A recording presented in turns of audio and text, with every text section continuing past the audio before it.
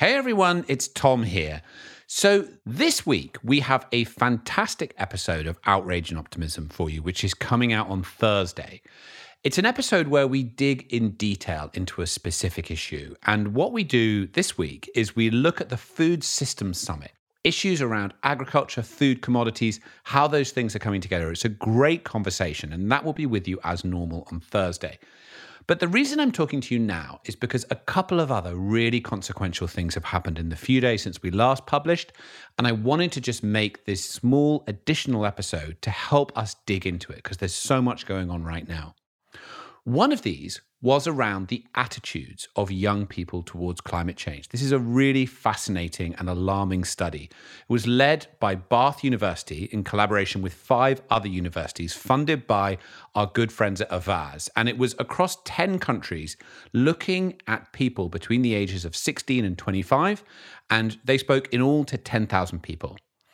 Now, the results demonstrate the severity of what we're facing. Nearly 60% of young people said they felt very worried or extremely worried about climate change, and 45% said that they had feelings about climate change and anxieties and concerns that profoundly affected their daily lives.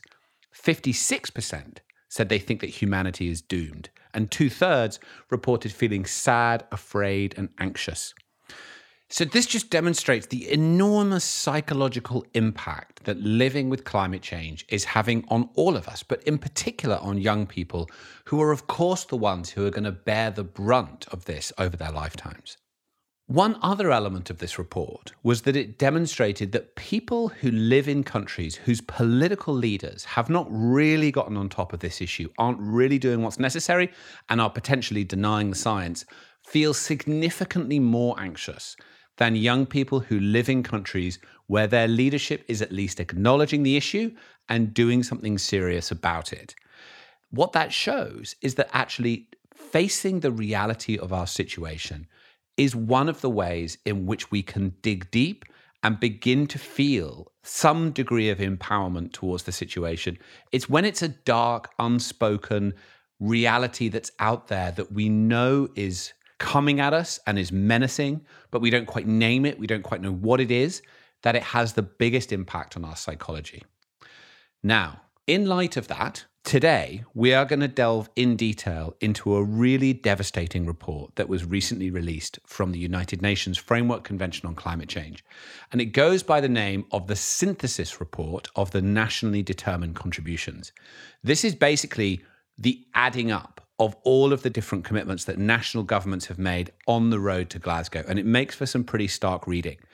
And to help us through that, we've invited an old friend onto the podcast.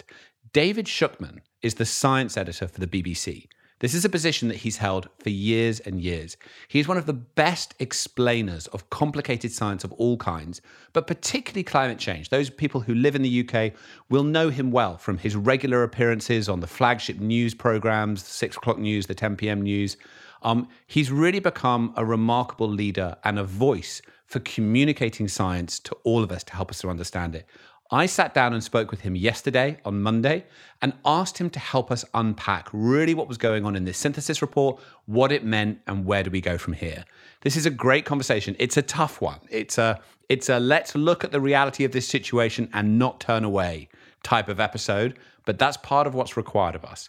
We'll be back as usual on Thursday. Paul and Christiana will be here then as well. And we will look at the Food Systems Summit. But for now, let's delve into the wild and concerning world of the UNFCCC Synthesis Report. Here's the conversation.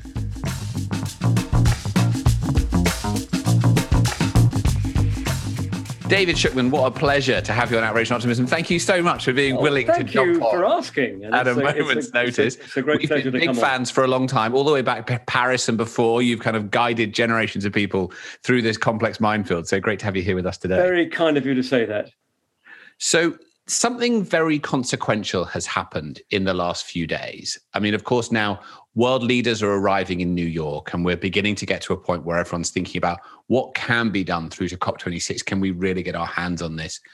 And a really consequential report that was pretty devastating came out. So first of all, this is the UNFCCC Synthesis Report on NDCs. Can you tell us, first of all, before we get into the detail, what does it contain? It sounds exciting. terrible mouthful, isn't it? An acronym from hell, isn't it? I mean, I have to explain this to colleagues, and I need to occasionally pinch myself to remember what it is. But yes, of course, look, the NDC, I think, just translates into climate plan. Right. I mean, National technically, nationally determined contribution. Under the sort of voluntary ethos of the Paris Agreement, each country comes up with its own targets, its own vision for what it wants to do with carbon emissions, and determines those plans itself. So the nationally determined contribution, which, as I say, I think in journalese we have to strip out, don't we? If we want to. Outraged Optimism listeners can handle a little bit more of it, but we've still got to be kind. Okay. Exactly. Okay. So the plans were under the Paris Agreement were meant to be submitted last year, but then of course COVID got in the way, so then the deadline slipped to this year. It was all meant to happen by July, and in theory, in a nice orderly process, as I understand it, every government that's a signatory to the Paris Agreement would send in its plan, and the UN officials would essentially tot them all up and see what they'd come to. And sort of on that level, it sounds quite straightforward. But of course, not every country has submitted a plan. I mean, slightly over half have. Of the 190 odd, and for various counting reasons, the total of countries in the world always changes according to how you measure them. But let's call it 190 odd. Something like just over 100 have submitted their plans. And so the officials in Bonn did the numbers, totted everything up, and tried to work out kind of what that would mean. And, I've got to confess, when I saw that this report, this synthesis report, this analysis of all of these plans was going to come out, I actually thought it wouldn't be a story. I mean, I'm just whispering that because it's quite embarrassing as a journalist, because, well, I'd looked ahead and I'd seen in the small print on the UN website, they would put out an updated synthesis report, an updated assessment of everybody's carbon plans in late October, right before COP26. I thought, well, actually, in substantive terms, in news terms, that's the story to go big on. Right. Obviously, because by then, who knows, we might have had China, we might have had India and others, and that'll be a more realistic assessment of kind of where we stand with carbon ambition. But this thing dropped, and we all went through it, and there were briefings associated with it. And actually, but I don't want to sound too jaded and cynical, and I've seen it all before. But I mean, you and I, we've read these blunt, scary reports about the climate science and what the world's doing or not doing, and now and again you can feel a little bit immune to the kind of the bad stuff, the horror of what these little sentences contain. But I mean, this one did take my breath away a bit, actually, because what I hadn't been quite ready for was their assessment that rather than emissions going down, which all the science has been screaming is necessary for years now, and in particular recently, with it's got to basically be halved global emissions by 2030. Decisive decade, halving emissions. Decisive decade. Yeah. Cut it down. And that first came out, I think, with the Intergovernmental Panel on Climate Change a few years ago, reinforced the other day with their last major report, that if you want any chance at all of heading off the really hairy warming later on, you've got to halve emissions by 2030. Well, so this totting up, this synthesis exercise of the NDCs, the climate plans, concludes that as things stand, we're heading for a rise of 16% by 2030. And I don't know about you, but I kind of read that several times. And then I rang a colleague to say, I've got this right, haven't I? 16%, yeah, 16%. So rang the news desk, and we had an extremely brief discussion, which concluded with, obviously that's a story, got writing. And the story was picked up very, very widely in various BBC outlets and programs, and of course by media around the world, because I think it's a combination of things. I mean, we're not that far from early August when the IPCC report laid out, more clearly than ever the unequivocal nature of the human contribution to rising temperatures, and that pathway, that little table that says to have the best chance of keeping even slightly to 1.5 as a rise, you've really got to see a dramatic cut in emissions very, very soon, sort of through to COP26 starting kind of in not many weeks. And really, by the time you get to COP, you need to have got your emissions got to be in the bag, right? In the bag. Yeah. It's not going to happen during COP. I mean, people often say, well, what are they going to do about emissions and all of that at COP? And I say, well, strictly it's meant to happen before. Yeah. So I think the combination of getting this absolute body blow from the scientists about what's required, and then the looming deadline of this mega conference, and then right halfway between the two, a report that says emissions are projected to go up, not down. Now, I mean, clearly the key thing to bring out is who hasn't reported. Well, that's the point. So is part of that number because there are key countries in there who should report and we think will report but haven't yet? And who are they and are they going to? I mean, that's $1 million question, isn't it? Now, I mean, right. As an optimist, you will, of course, expect a wonderfully ambitious climate plan to be published by China, by India, and others in the next few weeks, possibly even in the coming week, but certainly in good time for Glasgow. And well, there is the odd hint that that's kind of not impossible. China, of course, is very important, and everyone always talks about 29% of global emissions. But to get from a projected 16% rise to a 50% reduction of global emissions, right? I mean, that's China plus. You need lots of big emitters. I mean, you need the biggest emitter to act. You need many of the other big emitters to come out with plans. And this is where I think we have to shift from, well, I hesitate to do this with an optimistic podcast, but nevertheless, I mean, we're outraged too, don't forget. Yeah. I'm sure that's right. So let's look at a sort of slightly less optimistic scenario. But I mean, analysts have studied the NDCs produced by Brazil, Mexico, Russia, which all actually envisage increases in their emissions. So, they're big players, and if they had come out with plans that were the opposite, that also would have been a cause of optimism. But the fact is that they haven't.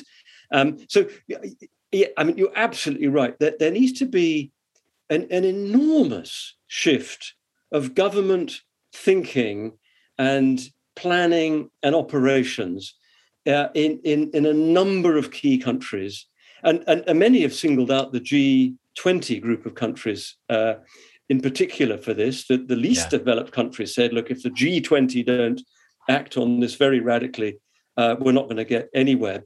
One of our radio presenters says, so just sum this up. And I said, well, actually, look, we're heading in the wrong direction.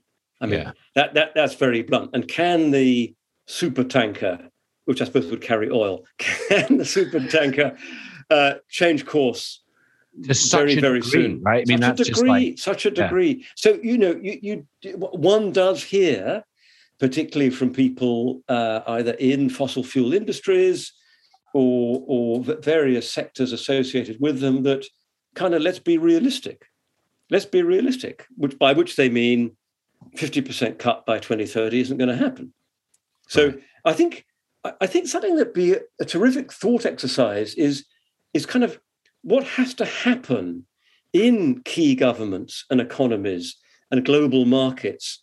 What would it look like actually for that to happen? I mean, I think we can all envisage kind of what our lives might be like post 2030, getting towards 2050, if sort of I survive that long or whatever. But what a zero carbon lifestyle might look like. Yeah. But I think there's been less thinking about actually what it feels like and what's involved to get there.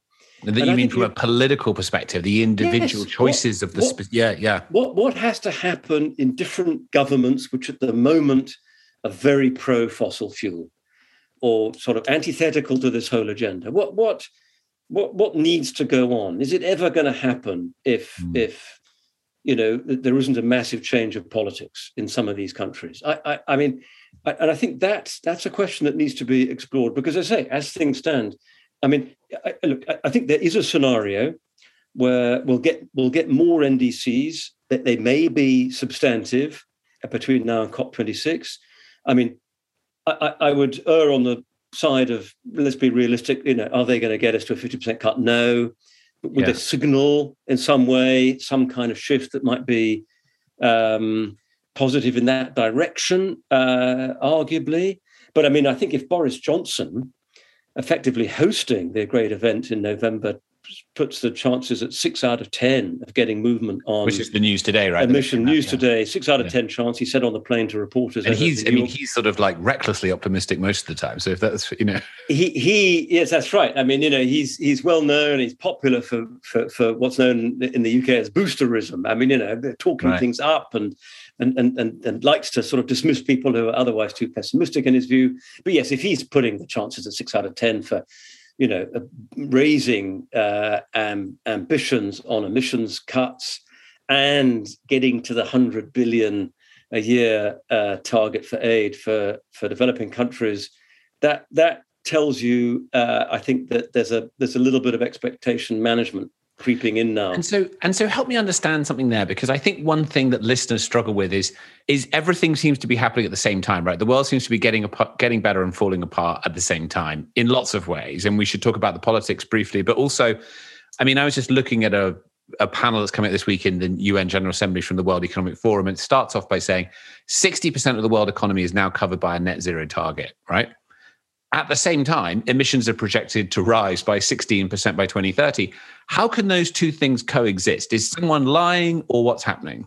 Well, I think it's lots of things. Yeah. I mean, I think if you've got your target of net zero by 2050, in political terms, that's quite a handy 30 years away.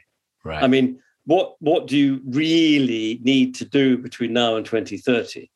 I mean, so it's being back-ended is part of the issue. Well, I mean, that's likely to be it. And then I saw a great tweet the other day about saying what we need is, when it comes to net zero, we need less net and more zero. I mean, how much are people going to be banking on the ability to chuck money at forestry in the 2030s, 2040s, or some other offsetting arrangement to kind of squeak through a net zero target by 2050? I mean, in other words, how much will they offshore their problems or outsource them? And I think that's a whole debate to be had around that. So I think that one has to look closely at whether countries and companies also have a net zero by 2050 target, and what they're actually saying by 2030, and then actually what they're doing now. Yeah, in terms of policies and operations and delivery to make 2030 possible. And I think that's where you might get that disconnect. And of course, if you've got key big players not really following the rules on this anyway, in terms of timing, that adds another whole raft of problems.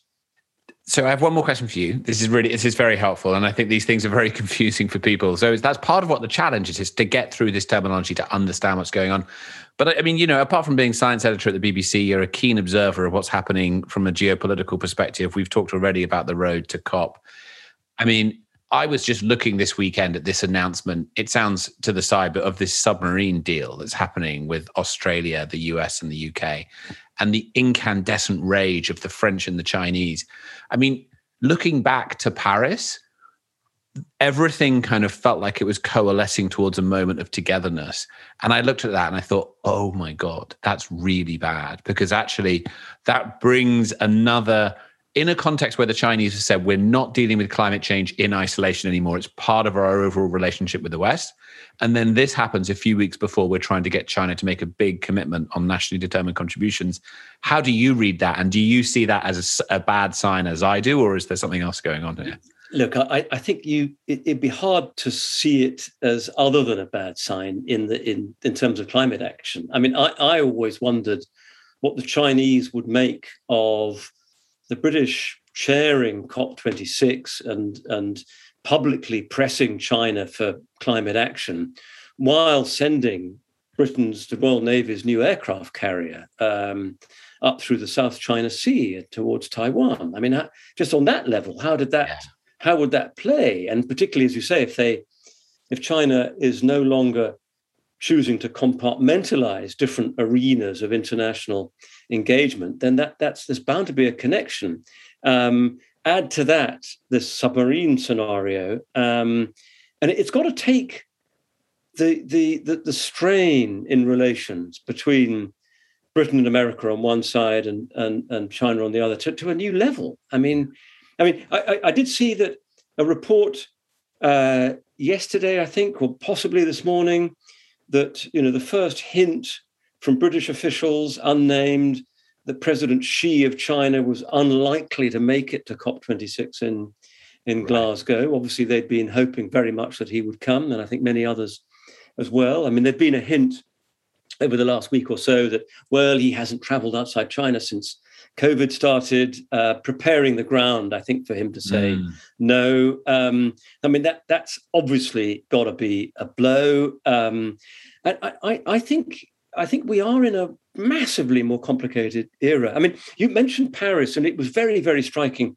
how in that long run-up to the Paris summit, the sort of entirety of the French diplomatic machine was focused on this one issue. And then along came the unbelievably horrific terror attacks in Paris, just ahead. And, I remember an immediate thought amongst people was, well, is that going to derail a summit? Is it too dangerous to have a summit? What are the risks around that? And I think that the French handled it so kind of well. And there was such a sort of outpouring of sympathy, I think, from so many people that I think, in a sense, it gave a groundswell of support, I think, to the French hosting Paris. Now, we haven't got anything like that. I think there's a lot of bad blood by coincidence. And I know that you were intimately involved in the negotiations there in and around Paris. But I remember being very aware, even as an outsider observing, that Britain was providing the French with a lot of help in terms of engagement with many of the least developed countries, particularly members of the Commonwealth, and that all helped the negotiating process. Well, if you've got the French foreign minister saying it's not worth withdrawing the French ambassador from the UK because the UK is just a spare wheel on the carriage of this submarine deal driven by America and Australia. I mean, you're not in a space where there's our a nearest collaborative neighbor spirit is really going to be helping, one imagines. I mean, and unless there's a scenario that despite everything, there's a recognition that climate has its own special, unique kind of dangers, planetary dangers, and therefore there can be all kinds of drama and unpleasantness and ructions. And actually, at the end of the day, Macron and Biden, that they'll kind of resume relations, that actually in the end, Johnson and Macron on whatever, and that at the end, there'll be enough of a dialogue with the Chinese that even if Xi doesn't come, there's enough useful progress there. I mean, you could argue it that way, but hey, it doesn't look promising. I mean, I think it's right to compare it with the French handling of Paris, and we're not on the same page. It's a different moment, right? I think there's also something about coming off the failure of Copenhagen. Everyone was determined to make that one a success, and in a way, coming off a success, it's kind of hard to follow that in a way with what's next. So I think there's a bit of that going on. Yeah, I mean, I guess Glasgow always had, if you like, a more awkward sort of set of agenda items, didn't it? I mean, with Paris, there was, can we get a document big that gavel everybody, moment. big gavel moment. I mean, I know there's talk of a Glasgow agreement and whatever, but I mean, Glasgow has a different feel, doesn't it? It's like, can it whip up the emissions reductions we've been talking about? Can it nail the 100 billion a year? Can it sort out the awful, incredibly complicated Article 6, the carbon accounting and all of that, which the previous two summits have failed to? So it was never going to have a sort of a nice glide path. Yeah. It's messier, isn't it? And I think it's become, and we haven't even talked about COVID. I mean, the complications of a pandemic and raging numbers and variants, and how you manage an in-person summit with representatives from every country on the planet, some of whom are on the British COVID red list, and all the rest of it. I mean, that remains to be seen. Yeah. Journalistic cliche. Well, I mean, we're going to find out a lot more this week, right? All world leaders, or many relevant ones, are in New York. So if there's not big commitments this week, that takes us down a certain trajectory. But hopefully by Friday, we'll see at least something from a range of countries that gives us a good indication. And we'd love to stay in touch with you in Glasgow and beyond and chat more about this. So thank you. Tom, it's terrific to have the opportunity, and great questions. And I hope I didn't waffle too much. No, it's fantastic. I think we're all stabbing in the dark to try to work out what's happening. And let's compare notes as this thing unfolds. Sounds good. Thanks, David. Cheers, Tom.